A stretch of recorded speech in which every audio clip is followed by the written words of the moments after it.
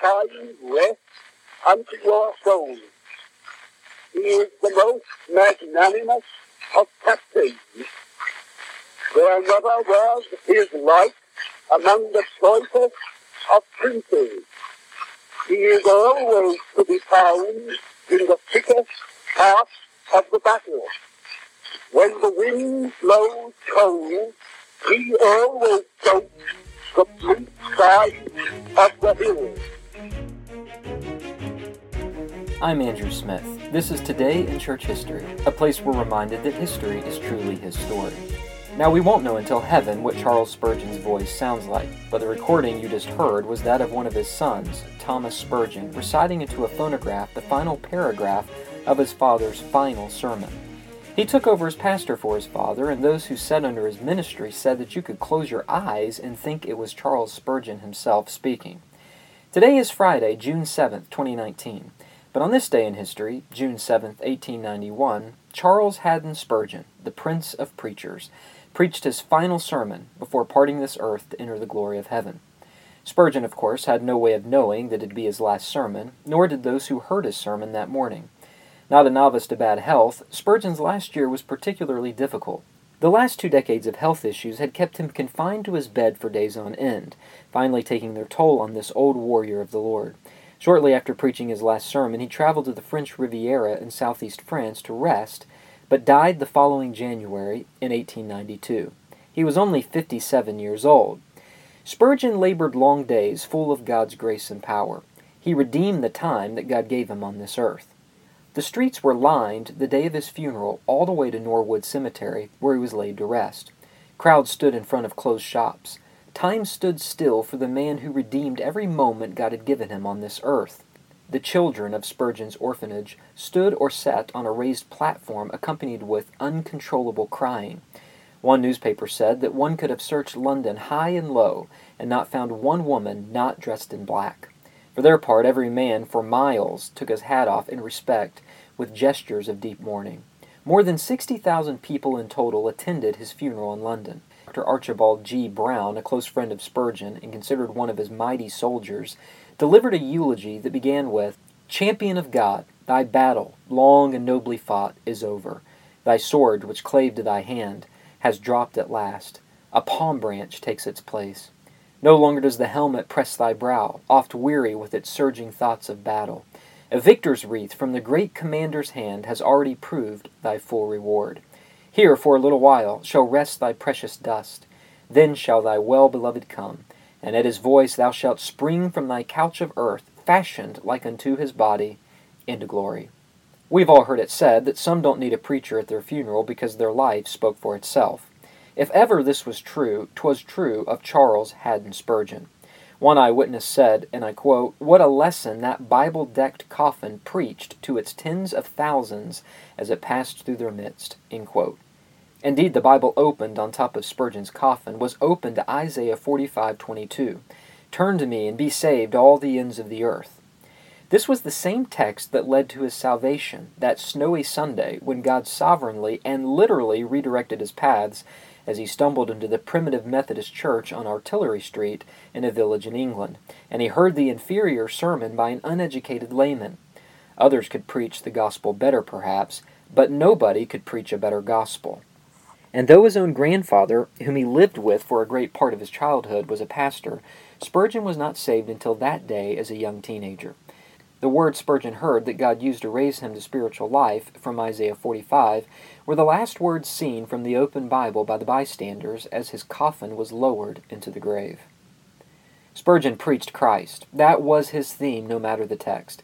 He pointed others to the captain of salvation, urging sinners to run to him to be rescued from looming destruction. He stood for truth during the downgrade controversy and paid for it, even receiving opposition from those in his own extended family.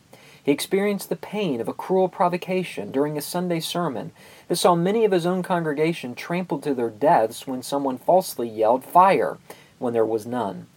This sturdy soldier of body and mind collapsed on the scene in total despair for the perishing souls and had to be carried from the pulpit. Spurgeon indeed was a brave soldier of the Lord. It was fitting, therefore, that the text of his last sermon from London's Metropolitan Tabernacle was 1 Samuel 30, which records the account of David returning with his men to Ziklag to find their city burnt with fire from their enemy, the Amalekites. All lives were spared, except their wives and children were taken into captivity. David's men were so enraged that they turned on David himself, wanting to stone him to death. But David strengthened himself in the Lord and went on a counter-offensive to recapture the women and children. He took with him 600 men in total, but just prior to crossing over a brook for the kill, 200 stayed behind, too exhausted to carry on in the battle. 1 Samuel 30, verse 19 says, "Nothing was missing, whether small or great, sons or daughters, spoil or anything that had been taken. David brought it all back." But when they got back, the men who fought in the battle along with David didn't want the other men who were too weak to cross the brook to receive any of the spoil. But here is where David intervened, declaring, "For as his share is who goes down into battle, so shall his share be who stays by the baggage. They shall share alike." And he made it a statute and a rule for Israel from that day forward to this day. Spurgeon used these verses to point to David as a type of Christ. Spurgeon said, and I quote, "We are all one in Christ Jesus. Surely this ought to comfort those of you who, by reason of feebleness, are made to feel as if you were inferior members of the body." Spurgeon showed that David attributed recovery of their families to the Lord and drew this conclusion, and I quote, "If it is all of free grace, then my poor struggling brother, who can hardly feel assured that you are saved, yet if you are a believer, you may claim every blessing of the Lord's gracious covenant." Spurgeon's concluding words of his final sermon on June 7, 1891, serve also as a fitting summary of his consistent message from the pulpit. These are the words of the recording of his son that you heard at the beginning of this podcast.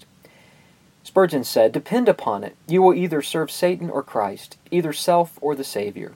You will find sin, self, Satan, and the world to be hard masters.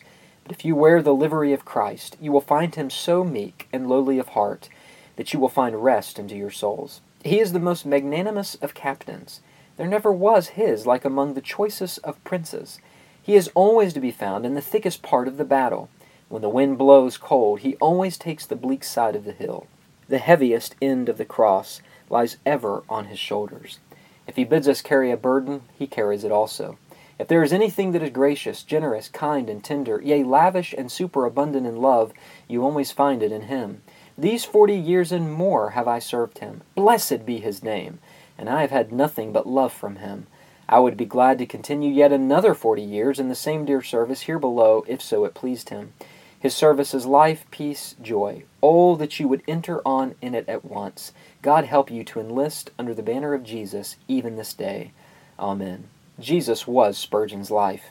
If he could live all over again, he would, and he would make it all about Christ, both in his sermons and his life. Such a Christ-centered vision should be that of every one of God's children, for we are all united to our captain and receive the gracious spoils of the war with Satan that he won on our behalf.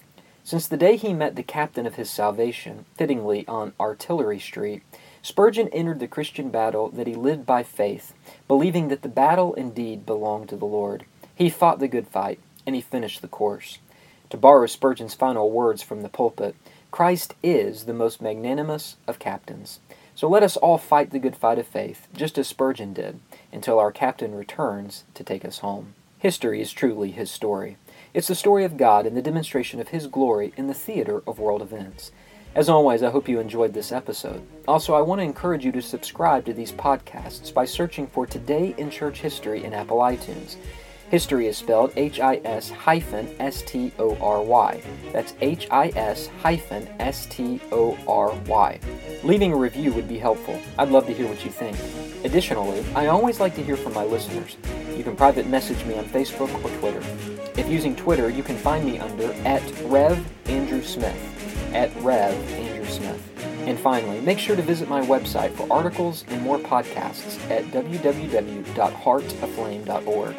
Until next time, I'm Andrew Smith.